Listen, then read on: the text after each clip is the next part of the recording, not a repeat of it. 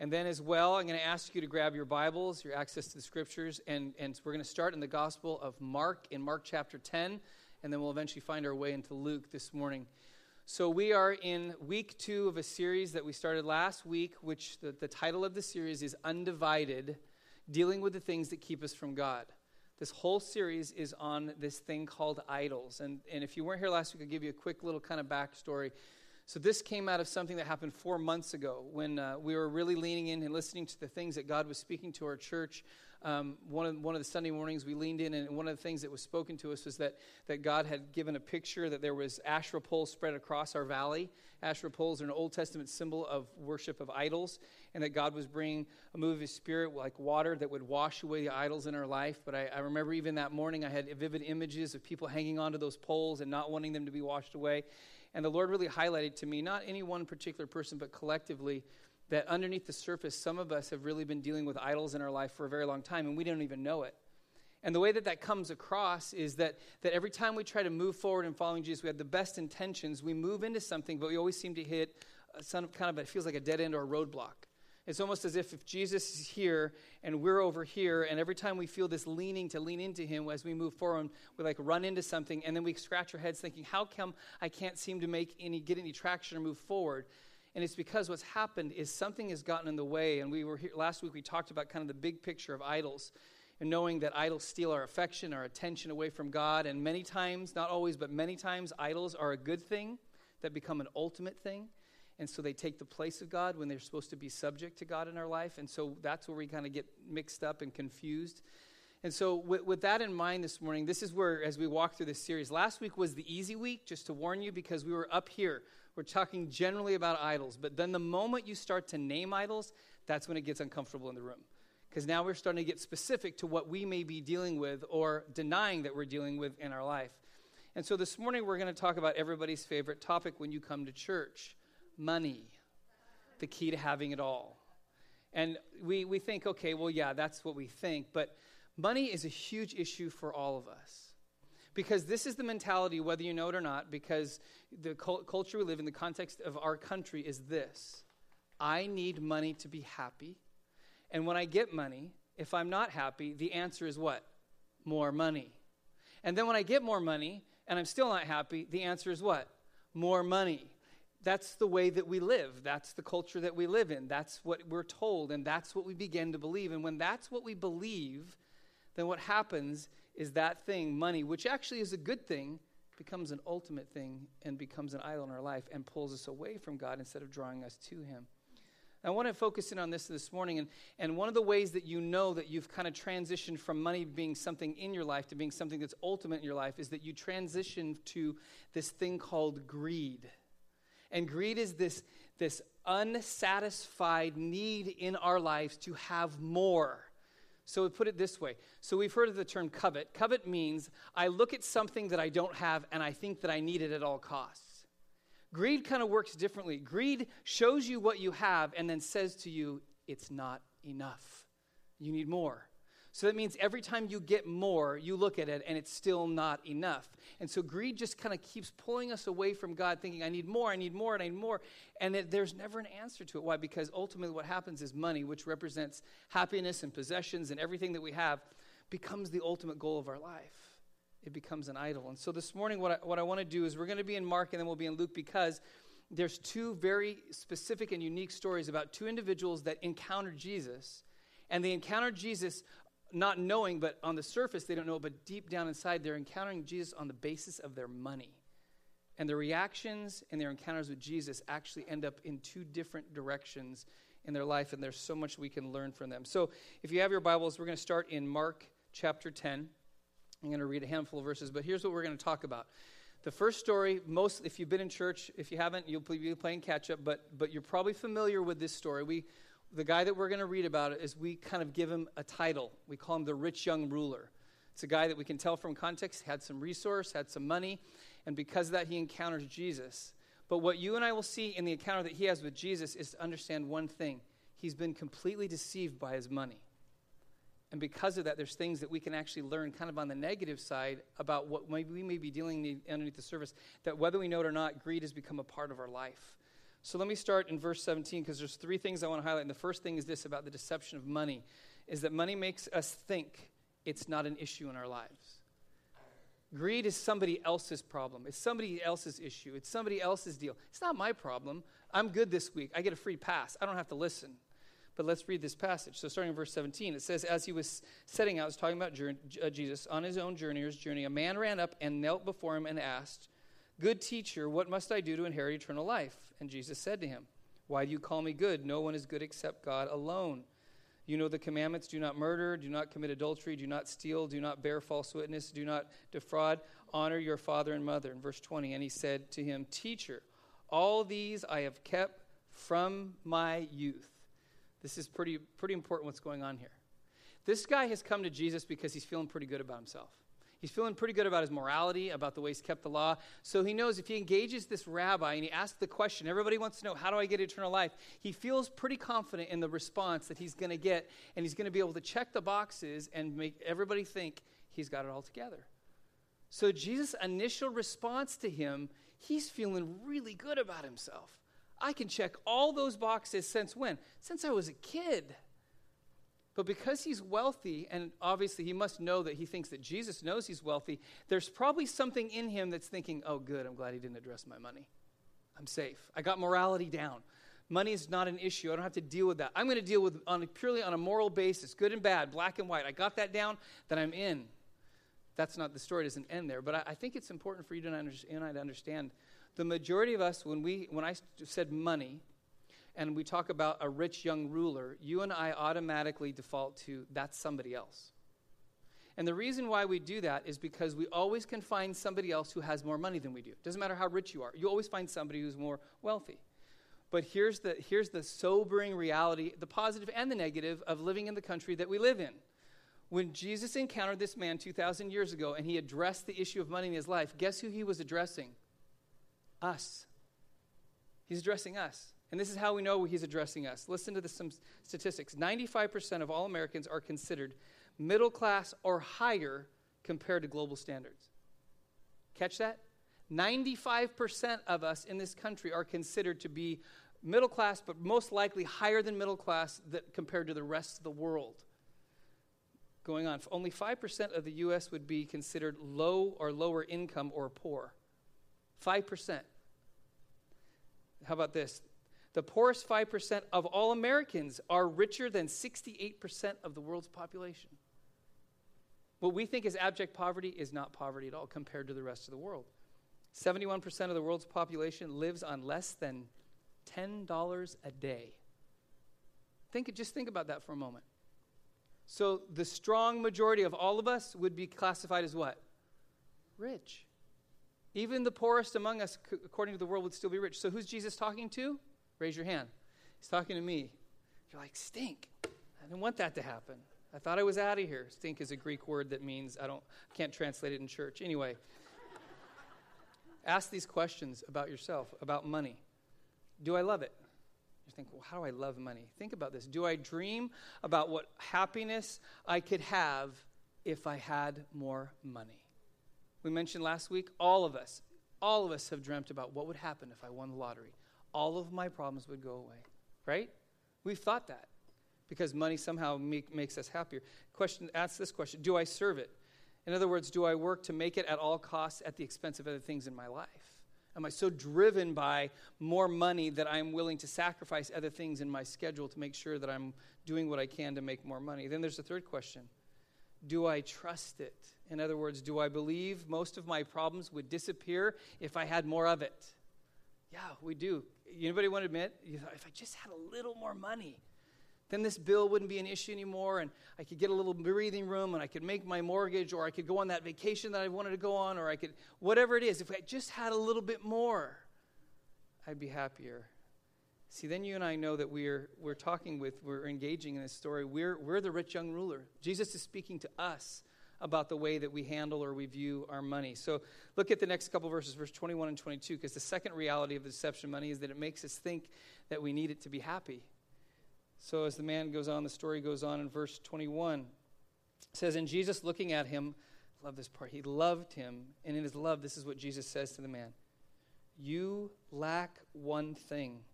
Go sell all that you have and give to the poor, and you will have treasure in heaven, and come follow me. Verse 22, disheartened by the saying, he went away sorrowful, for he had great possessions. What did the man think? If I don't have money and possessions, I can't be happy. That's why he went away sad. Because you imagine he think, I am passing the test with flying colors. I've got an A+, I've got 100%, and then Jesus goes there. And he says, you lack one thing. You got morality down, you got the law down, but you still lack one thing. Money is your God. Unless you let go of the money, it will always be your God, and you will not be happy. And he goes away sad. Why? Because he's convinced that he has to have money to be happy. He has to have possessions. He has to have things. Otherwise, he can't be satisfied in life. Listen to Paul's experience in his own journey with Jesus and what he said about true happiness and contentment. He says in Philippians chapter 4, verses 12 and 13, he says, I know what it is to be in need, and I know what it is to have plenty.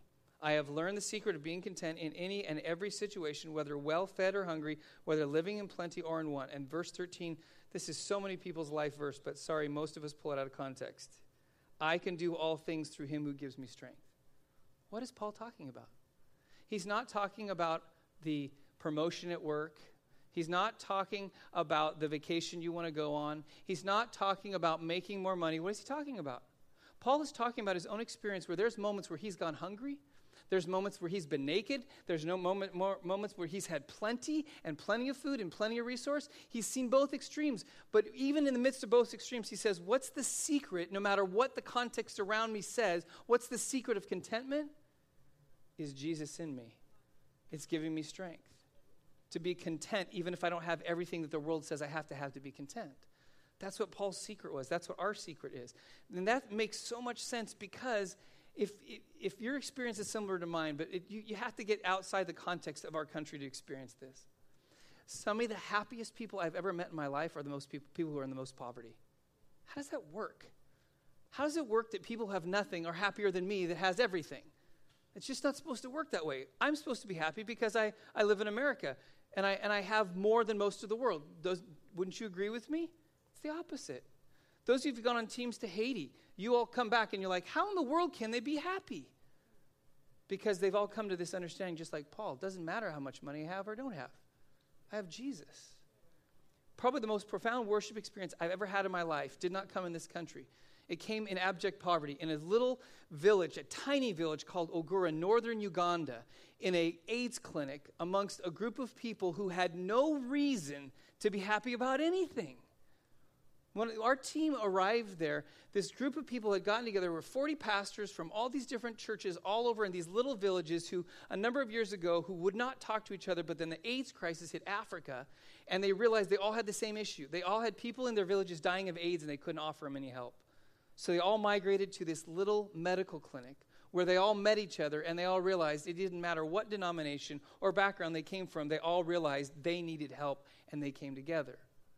Most of them barely can survive. Some of them live in a hut with no electricity. And then they show up, and so that's part of it. Then the other half of this group are kids with AIDS, who some of them are most likely going to die. And we walk into the middle of a worship service, and that's the makeup in the room. Pastors living in poverty, struggling to make ends meet, can't help their people, combined with kids who have been diagnosed with AIDS, and half of them probably will die in the next year or two, apart from a miracle or the right medication. And we're in the middle of this, and I've never seen people cry out to Jesus more in my life. I've never seen people so happy and so joyous. And by the way, their worship team, there wasn't a guitar or a keyboard in sight. And they were playing instruments I've never seen in my life. But there was so much life in that room. There was so much joy. I remember talking to a 13-year-old girl after, and I don't know how she managed to even survive, but to be in a place where she's worshiping Jesus. Literally, she said, my parents both died from AIDS. I have AIDS, and I have 3 younger sisters, and now I'm responsible for them. And today, to survive, I dug up roots for them to eat. And she's here, she's worshiping Jesus. What I know my response would be, I'd be mad at God. Why did you let this happen to me? Why are my parents gone? Why am I trying to dig up roots for my sisters to survive? But she's there, what? With joy. Why? Because she believes that if she has Jesus, she has everything she needs. Now, am I saying that we all should go get on a plane? Well, maybe. Maybe we should get outside the context. Because so many times I think we miss out on the joy of what it is to know Jesus because we think that if we have money, then we have everything that we need. And then there's the third reality. The deception of money also means this. It makes us think that we can have it both ways. So going on, look at verse 23 and then to verse 27. It says, "And Jesus looked around and said to his disciples, 'How difficult it would be for those who have wealth to enter the kingdom of God.' And the disciples were amazed at his words, but Jesus said to them again, 'Children, how difficult it is to enter the kingdom of God. It is easier for a camel to go through the eye of a needle than a rich person to enter the kingdom of God.' And they were exceedingly astonished and said to him, 'Then who can be saved?' Jesus looked at them and said, 'With man it is impossible, but with God for all things, but not with God, for all things are possible with God.'" What is Jesus saying? There's no way to get around it. Jesus is saying it is near impossible for someone with wealth to get into the kingdom of God. This is where it got quiet first service too. Just think about that for a moment. Really? And then if I live in America, I'm considered wealthy, and then Jesus said it's nearly impossible for me to get into the kingdom of God, to go to heaven? Wait a second. This just flies in the face of everything I've been told about God's grace and mercy and Jesus' death on the cross. Wait a second. What is Jesus talking about? You know what he's talking about? Is that you and I have found a way to think that we can have it both ways. I can have all in this life, and I can have all the money and possessions that I can go after and I can make in this life, and I can have all the reward and the joys of eternity with Jesus. Can't. And I think, whoa, am I supposed to take a vow of poverty now? I'm supposed to get rid of everything? If God tells you to, sure. But I don't even think that's what Jesus is saying. He's saying one or the other. If you serve money, it'll be your God, and you'll get everything that you want in this world, but you'll get nothing in the next. But if you don't serve money and you serve Jesus, then you will forego this world for the next one. You can't have it both ways. That's what Jesus is using, this ridiculous example. Is it possible for a rich person to enter the kingdom of God? Yeah, why? Because it's God. But I'll tell you one thing I've known in my life, because I'm a rich person just as much as you are, and I've seen people who would be considered wealthy. Rich people will enter the kingdom of God, but not as rich people, as generous ones. That's the difference. And we'll see it in the next story we're going to look at. But just think about that for a moment. Jesus said this in his words, pretty convicting words. He says, "No one can serve two masters." This is Matthew 6:24. "For either he will hate the one and love the other, or he will be devoted to the one and despise the other. You cannot serve God and money." You can't. One is going to win. At the end of the day, either God's going to win or money's going to win. Here's some questions to consider. Do you give only after you have covered all your wants and needs? In other words, do you give, and I'm not even talking about through the church, just in your life, do you give out of generosity, or do you give what you can afford? See, because we think is, let's run the numbers, let's look at the budget, let's see what's in the bank account, and then we come up with a number. What is that saying? Who's still driving that? Money's still driving that. Second question. When presented with more money, do we first think about what we could buy or what we could give? If thousands of dollars just happen to fall into your lap, what's the first thing that comes to your mind? Party, right? Vacation, or maybe it's bills. Oh, I got to get my car fixed, or I'm behind on this, and I can get up to... Or do you think, why has God put this in my lap? Is there somebody else who has a greater need? Is there somebody else that I need to think about? The third question is, do you live in fear of losing everything? Here's the reality about greed, and here's the reality about money being idle. You don't have to have more money than the next person to have money as an idol. If money dominates your thinking because lack of, it's just as much of an idol as if you had a lot. If you have anxiety constantly about you're going to lose everything, so every single month you're like holding your breath, can I make my bills, can I pay? Money's still in charge because you're still making decisions based on how much or how little money you have, and so it's still an idol. Not based on what Paul said, I can be content no matter what I have. A lot or a little, it doesn't matter. I have Jesus. That's all that matters. So when you and I begin to think about those questions and begin to ponder, now we move on because I know it's quiet and there's good news. I know that's the bad news out of the way. Now flip over to Luke chapter 19, because here's a story of Jesus with another man who had resource and who had wealth, but this outcome is different than the first. Because what you and I are going to see in this story in Luke chapter 19, verses 1 through 10, is the story of a guy named Zacchaeus. The greatest tragedy of Zacchaeus' life is that he was a short guy. You know why? Because we all know Zacchaeus because of his stature, don't we? There's a little Sunday school song that you used to sing, right, about that. And it's so sad. When you get to heaven, we get to heaven, you and I have to go apologize to Zacchaeus for making him notable because he was short. if that's all we know about Zacchaeus, we've missed the point of what his encounter with Jesus was like. So look at these verses. Let me read verses 1 through 10, and then we'll look at his encounter. So Jesus, speaking of Jesus, he entered Jericho and was passing through, and behold, there was a man named Zacchaeus. He was a chief tax collector and was rich, which, by the way, is a huge understatement. He was seeking to see who Jesus was, but on account of the crowd, he could not, because he was small in stature. So he ran on ahead and climbed up into a sycamore tree to see him, for he was about to pass that way. And when Jesus came to the place, he looked up and said to him, Zacchaeus, hurry, come down, for I must stay at your house today. So he hurried and came down and received him joyfully. And when they saw it, they all grumbled.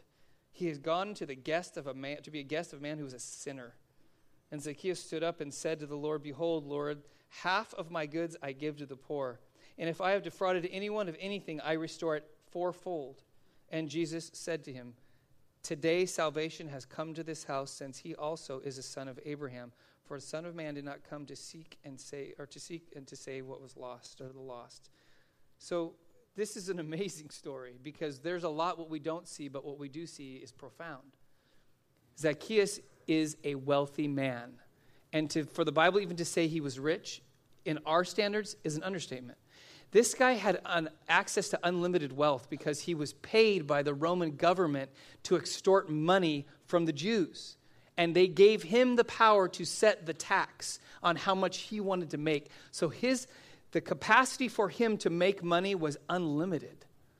So he had more money than anybody else around. And he has this encounter with Jesus. And in the middle of this, we're going to focus in on verse 8. Zacchaeus confesses to you and I the antidote for greed.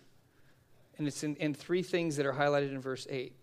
The first is this. The antidote for greed, that need for more and more and more, is, first of all, this. Give justly. So in verse 8, the first part says, And Zacchaeus stood and said to the Lord, Behold, Lord, half of my goods I give to who? The poor. Well, you're like, that's good. We're supposed to give to the poor. No, you need to think about this for a moment. Zacchaeus is a penny-pinching swindler who counts every penny he gets because he's a tax collector, and every penny means something to him. He has done a lot, obviously, because the word is used. He's a chief tax collector, which means somehow he's been better than others at what he does. And so he's very invested in his money. And so what he is saying to Jesus is, me, the penny-pinching, consumed with money, know everything about how much money I have, I am going to now give that money to the poor. Who are the poor? They're the people who maybe because of circumstance find themselves lacking, but also, just like in our day is true for there, sometimes people find themselves in poverty because they've made bad decisions. They've been foolish. And now a guy who's managed to make a lot of money says to Jesus, I'm going to give, what does he say? Half of all my possessions to who? The people who might have made foolish decisions in their life. Where in the world does that come from? That's the dumbest financial decision I've ever heard. What happened? He encountered Jesus. We don't know what happens in this time when they're in the house. But whatever happens, he's so in his encounter with Jesus that he thinks, even up to half my wealth, if not more, I don't need it anymore. I'll give it away, which is reckless. But what is he doing? He's giving justly. What does just mean? Just has to do with being what? Driven by justice. What is justice? Equaling the scales. Well, only if that person's worthy. Only if that person has made good decisions can I. Otherwise, they're just going to lose it all. You don't see that in this. He doesn't say, I'm going to pick and choose the poor that I'm going to give to, only the ones that really have good financial potential. He's going to give to the poor, and the poor means what? I have need. So this is his encounter with Jesus, which is, it's amazing. Because what's happened is Zacchaeus has so been encountered by Jesus that he realized his money doesn't matter anymore. The very thing that he thought was going to give him happiness, he just found somebody who will make him happier than his money, so he's ready to give it away to whoever wants it. That's crazy. That's being financially promiscuous. Almost reckless. You know what's amazing is there are people in our world who have yet even encountered Jesus who have been wealthy according to our standards, and they've had the same reality, the same kind of truth come to them, even without Jesus, that they've made tons of money and realize, I'm not happy. There's a guy named Jonathan Starr, mid-30s, made millions and millions and millions of dollars as a hedge fund manager in New York. And he was living the life, the dream life that everybody in our country would say. I mean, the guy was worth more money than most of us will ever see in our lifetime. And after doing that in his mid-30s, he realizes, I'm miserable. He goes, I have all the money in the world, but I have no meaning in my life. There's no meaning, there's no purpose, there's no significance. I'm just a wealthy man who does nothing. So through some circumstances, he ends up finding this little nation that's not even an official nation yet, called Somaliland, which is this little offshoot of Somalia that isn't officially recognized yet. We all know about Somalia. And so he goes in there and realizes something as he visits this nation, that one of the biggest struggles they face is they don't have a system of education that actually helps their people. So he starts a school. He takes all this money that he's made as a hedge fund manager, and he buys this huge piece of property, puts in this school that is state of the art, and he starts bringing in students. This is about a decade or so ago.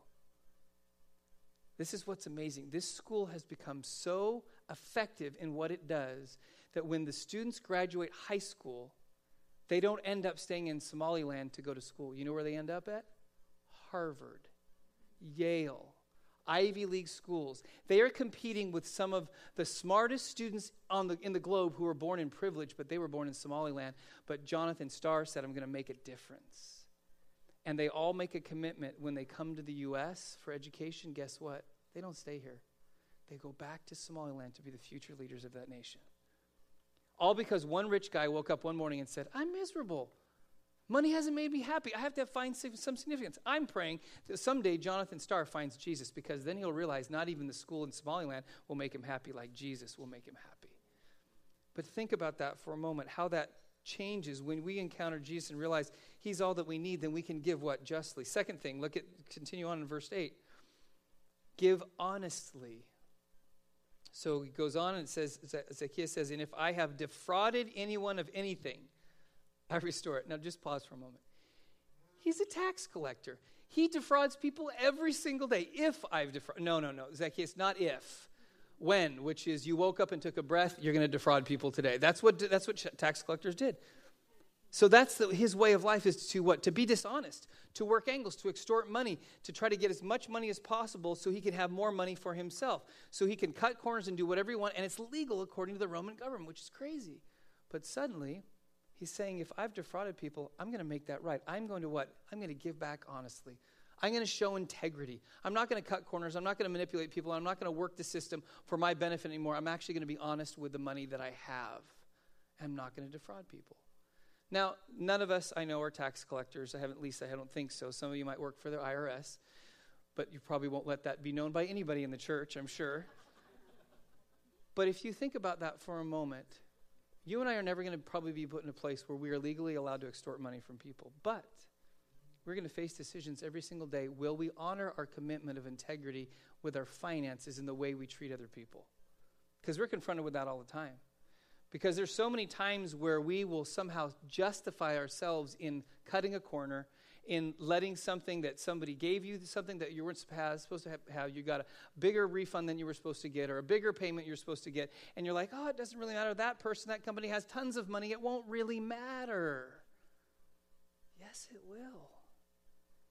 Because now what's happening is now your finance is no longer your finances. You know, we sang that song earlier about it's your breath in our lungs. It's his money in our bank account. So the way we make decisions about money directly has a connection to who Jesus is. I was on my way to church a number of years ago. It was when I was in college, so I literally had no money, enough just to basically pay bills and pay my tuition and eat as cheap as I could. And as I was on my way to church one day, I was a part of a church plant. We were meeting in a school in a residential area, and I followed this guy into the neighborhood heading towards the school, and he had a really nicely restored Volkswagen, a VW Bug, and it was really cool, and I was maybe I was distracted a little bit, but he pulled to the right like he was going to park, and he almost came to a stop, and so I just started to go straight past him. Well, I didn't realize he was just swinging really wide to turn into his driveway. And so as he came across in front of me, I clipped his rear bumper. And I'm like, oh, great. And so he pulls into his driveway, and he wasn't very happy with me. And so I said, hey, I'm so sorry. I said, listen, I don't have enough money as it is. I don't need my insurance going up. I said, but I want to compensate you for whatever your loss is. So just you go get an estimate. You call me and just let me know, and I'll cover it. And he said, okay. And he goes, by the way, what are you doing in my neighborhood? I'm like, well, I'm going to church. He goes, oh, isn't that good? So obviously he wasn't very favorable towards people in the church. So he calls me back, and literally I had about this amount of money in my bank account at the time, and I had a school tuition bill coming up. And so he says, because I looked at it, and there was like maybe a scratch on his bumper. I mean, really, it was minuscule. He goes, it's $300 worth of damage. I'm like, how is it $300? I saw it's a little scratch. You could buff it up. In fact, you restored that. You probably have like 5 bumpers in your backyard, right? He goes, no, it's legitimately, it's $300. And I remember I got off the phone with him, and I was so mad. And I said, God, this is not fair. He said, it's not fair. And I said, in fact, I'm thinking, going through my mind, all the reasons why I should not give this guy $300. Because he's just going to pocket the money. He's going to buff out the little scrape on his bumper, and he's going to call it good because he's going to make money off of me. And I'm a college student, and I'm going to Bible college, and I have all these reasons why I shouldn't give $300. And then Jesus says, what did you say you were going to do? Well, I said I was going to pay him for whatever I do to compensate for his loss. And so why don't you do it? And I'm like, and then finally, in Jesus' very calm and very forceful way, pretty much says, shut up and write a check. Seriously, I remember sitting in my apartment at the dining room table, just arguing with God. I had my checkbook open, and I said, fine. And so I wrote a check for $300. Literally almost emptied my bank account and said, okay, God, I don't know how I'm going to pay for food and my tuition. And guess what? I paid for food and my tuition, even though I had $300 less. Because God reminded me also, remember what you said to him of why you were in his neighborhood? You were going to church. If you don't do what you said you're going to do, what is he going to think of you? He's going to think just like every other Christian he's ever encountered. And I remember that, and it just settled in. I'm like, okay, God, I'm going to trust you, and I'm not going to trust my bank account. Where is it there are opportunities for you? It's not that you're going to be some huge money launderer or you're going to make millions off of defrauding people, but there's the things every day that you and I are confronted with. It's the item that gets stuck in your basket that you don't pay for when you leave the store. It's a clerk that undercharges you for things, even if it's $5 or $1. Where are you going to say, okay, you know what? I am not going to let people be defrauded on my behalf, so I'm going to make sure that I live honestly. Why? Because the money's not in control. Jesus is in control of my life. So the final reality or the antidote for greed that we learn from Zacchaeus is to give generously. The last phrase in verse 8, Zacchaeus says this, I restore it fourfold. Now this is earth-shattering because we are like, oh, that's really good. He's going to afford. What does that mean? So the law had a requirement. When you defrauded somebody, the law required if you were caught that you had to pay back the same amount that you defrauded plus 20%. So that means that, let's say that Zacchaeus had defrauded somebody $100. So to make it right, he had to pay what? $120. But he makes a statement that goes way beyond the requirement to a point of generosity and says, I will pay back 4 times what I stole from people. Just think about this for a moment. We can't do the math because we don't know, but just we can estimate. I mean, think about this. He's defrauded every person that he's ever encountered as a tax collector. And now he's saying to Jesus, if I've defrauded people, I'm going to pay him back 4 times what I ripped off from them. That's crazy. That's generosity. Generosity doesn't give what's required. Generosity gives over and above in a way that's almost reckless. See, I think sometimes and I'm not talking about giving to the church, by the way. We're not going to pass the offering baskets again, so don't think this is a bait and switch. Someone did recommend that, by the way. Said, no, this is about being generous in our lives. To give in a way that doesn't say, can I afford it, or what's the minimum requirement. That's why even when we talk about tithing, it's like, hey, I give my 10%, great. That's where they started in the New Testament. They didn't end there. They just started there. But it's the reality of what does that look like? It's in the big things and it's in the little things. It's down to, for example, when you go out to lunch later today or to dinner and you're sitting in a restaurant and you're not happy with the terrible service that you're getting. And maybe you start at 15, maybe you're generous and you go, I usually tip 20%, but man, you're not happy with what's going on in the restaurant. And your food gets there and it's late and it doesn't taste good and it's cold and you're thinking, the tipometer is going dang, dang, dang, it's going down, right? And you're like, you're getting 10% today. What are you saying to that server? My convenience of eating out is more important than your livelihood. What are you saying? That if I get bad service, I should still tip 15%? No, I think you should tip more. I want you to think about this for a moment. It's really interesting. The whole concept of tipping is one of the areas. We're putting a price tag on somebody's livelihood, and we're in control of that. You don't know what's going on in that server's life. You don't know what kind of day they're having. You don't know if they just went through a trauma with their family, or they're getting a divorce, or they can't make ends meet, or if it's a single parent and they're trying to put food on the table and the only thing they can do is work 2 jobs, and one of them is they're not great at being a server, but it was the job that was available, and you don't like the service and you value them 5 or 10% less than what you should. What if the bad service you get next time, you should tip 30%? What would that say? I'll tell you what it would say. I've never been a server, but I've talked to servers. That would mean the world to them. Because don't you, by the way, servers know when they're doing a bad job usually. Not always, but usually they have an idea. Sometimes they do it on purpose. But other times maybe they're having a bad day. Think about that. Now, this is not just about tipping. This is just about realizing I am not going to give what's expected.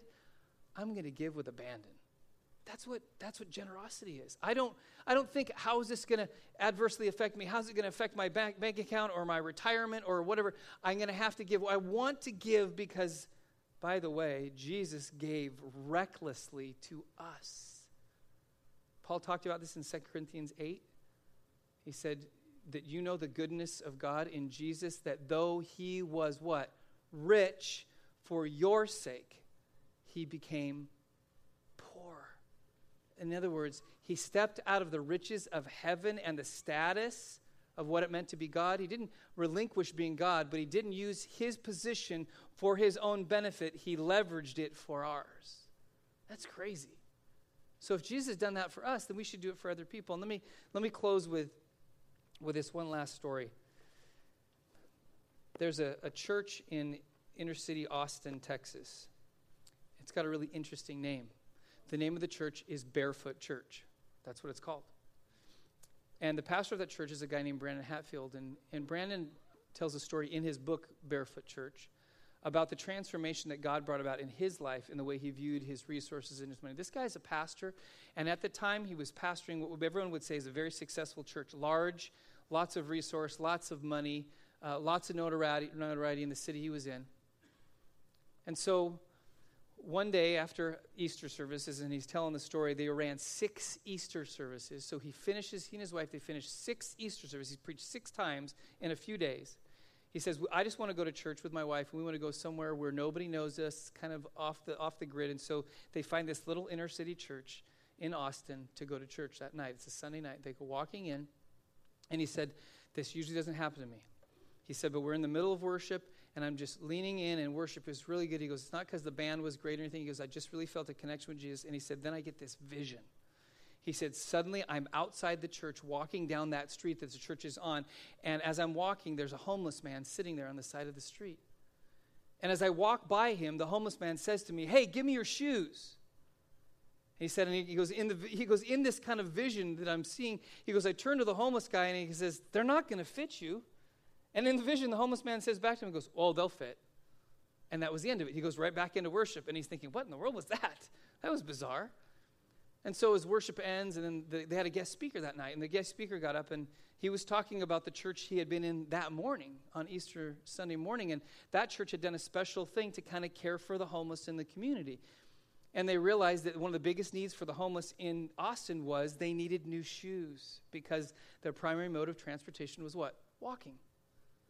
And so what they did that Sunday morning is that people came and they donated shoes. And so they had this big shoe drive, and they brought in all these shoes for the homeless. And so that night they hadn't planned for that in that church, but the speaker said this. He said, I feel like the Lord's really moving on me to make a very strange request. And that is that God is challenging some of you right now, before you leave tonight, you're going to leave your shoes here and give them to the homeless.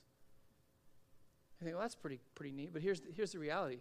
So Brandon Hatmaker and his wife are sitting in this service, and they both are wearing cowboy boots. They recently bought each other as a Christmas present, and they are the top-end cowboy boots. If you're from Texas, you know you don't mess with cowboy boots, right? And this is what he's thinking. Are you kidding me, God? I have 100 other pairs of shoes that are worth like 30 or 40 bucks.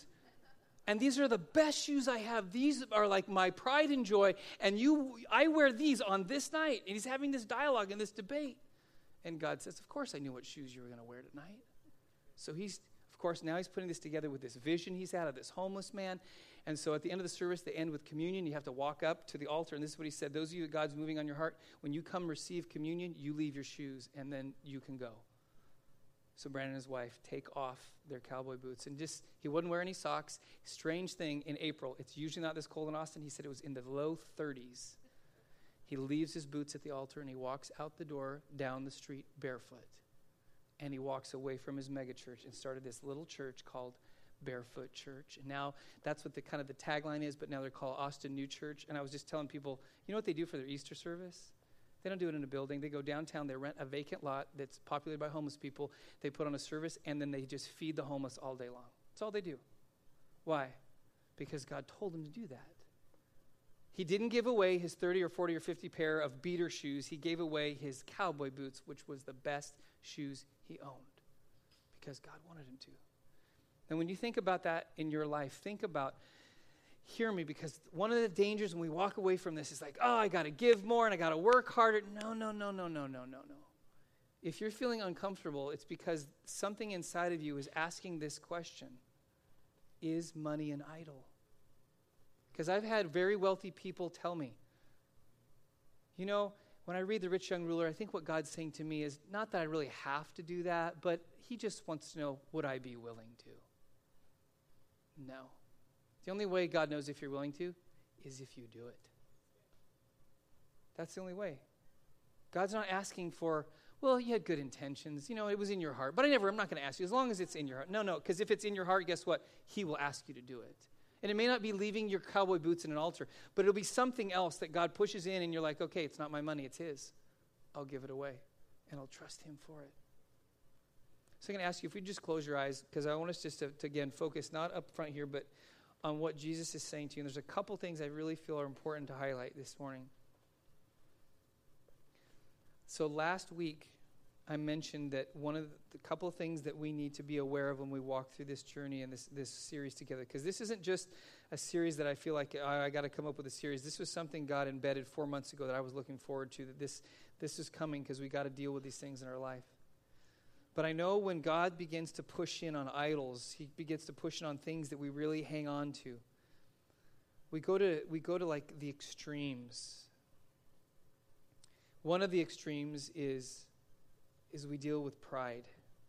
And that is when we get pushed in on and that idol gets named in our life, our pride rises up in us and we start to deflect. Like the rich young ruler, just kind of deflecting, like, yeah, I got this down, I got the morality down, but don't go here. Don't go where my money is. And so we're like, no, that's not my problem. That's somebody else's problem. That's why even this morning you've already thought of the 10 people that you know that are wealthier than you and how this message is for them and not for you. That pride is inspired by the enemy who wants to keep you stuck where you're at. Or maybe you go to the other extreme. And that is that you look at this thing called money and if you're honest, but you think, I am stuck. I live in anxiety constantly about not having enough, or when I don't have enough, am I going to be able to pay my bills? Or when I have enough, if I'm going to have more, and all it's this cycle you live in, it just dominates and it weighs down on you and you feel like there's no hope. You can't even breathe. And so one side, you're in denial. The other side, you are crushed. Jesus comes to us today and he confronts our pride and he lifts our anxiety. And the way that happens is that each one of us has to come to a place in our life where we finally not just admit, but we finally realize and believe that at the end of the day, if all I have is Jesus, then I have more than enough for my life. That is the core. That's why Jesus said to Zacchaeus, when Zacchaeus said, listen, I'm going to give back what I've stolen. I'm going to pay back more than I owe. And then what did Jesus say? He said, today, salvation comes to this household. Why would Jesus say that over money? Because Zacchaeus was saying to Jesus, at the end of the day, if I'm broke and I'm poor, but I have you, I have all that I need. Nothing was more important in Zacchaeus' life than Jesus. And so today, Jesus comes and asks that question. What is it in your life, the good thing that's become the ultimate thing, the thing that's grabbed your heart and your affection, your attention, and your anxiety that's pulled you away? Jesus has come to deal with that today. And for today, we're dealing with money, possessions that we think will lead to happiness. And so Jesus comes today, and he doesn't come with a bulldozer, and he doesn't come like a bull, but he comes through the power of his Spirit to speak to our hearts that says to you and I, beyond our pride, beyond our anxiety, let it go.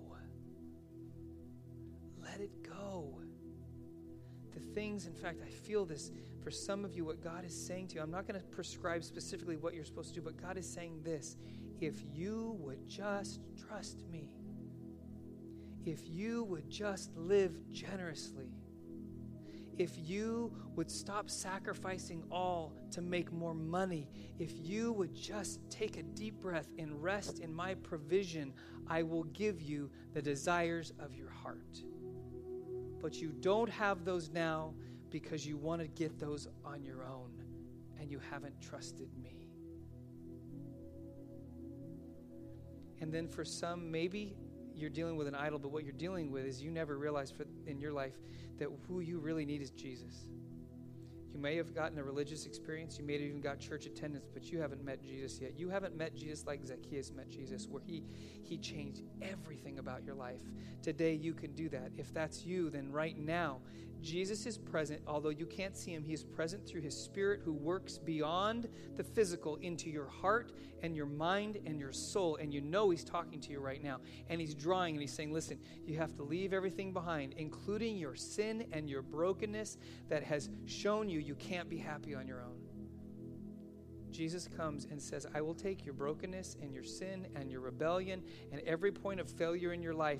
And when you give that over to him, you confess that to him, he washes it all away because he died on the cross for your sin and all your brokenness to wash it away so that you could live, so that you could be free. And right now where you're at, if you know that's what's happening, guess what? He hears your words. He even hears your thoughts. Begin to tell him that today you want to surrender everything to him. Your money, your family, your career, your life, because you realize if everything else falls away, you still have Jesus. And Jesus is all you need to be content, to be satisfied, to be happy. So I'm going to pray in a moment and then we're going to conclude, but I want you to know this. What Jesus wants us to know today, and I know it's hard to believe this, but Jesus wants to know whatever you're walking, wants you to know whatever you're walking through, whatever you're experiencing, whatever you're carrying with you, in the deepest, darkest, hardest, most painful moment of your life, when everything falls away, when you lose your job, when you lose your family, when you don't have the resources you need, when you lose your health, when you lose everything that we believe we need to be happy, Jesus says to you, I am here. That's why Paul, in the midst of being imprisoned for his faith, in moments where he was literally on the verge of death, being beat to death, where there were times where he didn't even have a meal and he was hungry, he can say, in the deepest, darkest moments of my life, I found the secret. The secret is Jesus. Jesus in me brings satisfaction to my soul, which translates to every part of my life. And Jesus wants that in each one of us today. So, Lord Jesus, we conclude today, and we're going to move out from here into our normal rhythms of life. And Lord, I pray in the midst of those rhythms of life, your Spirit would interrupt us and remind us again, you are the one we need. You are the ultimate thing, not money, not possessions. But that as we go, Lord Jesus, we wouldn't go away crushed, we wouldn't go away in pride, but we would go in a sense that, Jesus, you are the one that provides for us. You are the one that brings us happiness. You are the one that brings us joy. And those things cannot be touched by external circumstances because they are something that goes beyond that, because it's based on you, your death, your resurrection. You are the King of the kingdom and have all power and have all authority in our lives. So Jesus, today I pray, whether it's for the first time for some of us or maybe again for others, that we fully embrace and confess, Jesus, you are the Lord of all. You are the Lord over our bank account. You are the Lord over our job. You are the Lord over our life. And we surrender and submit ourselves fully to you so that we can experience true satisfaction in this life. And then we can experience the fullness of reward in the life to come. We thank you, Jesus, in your name.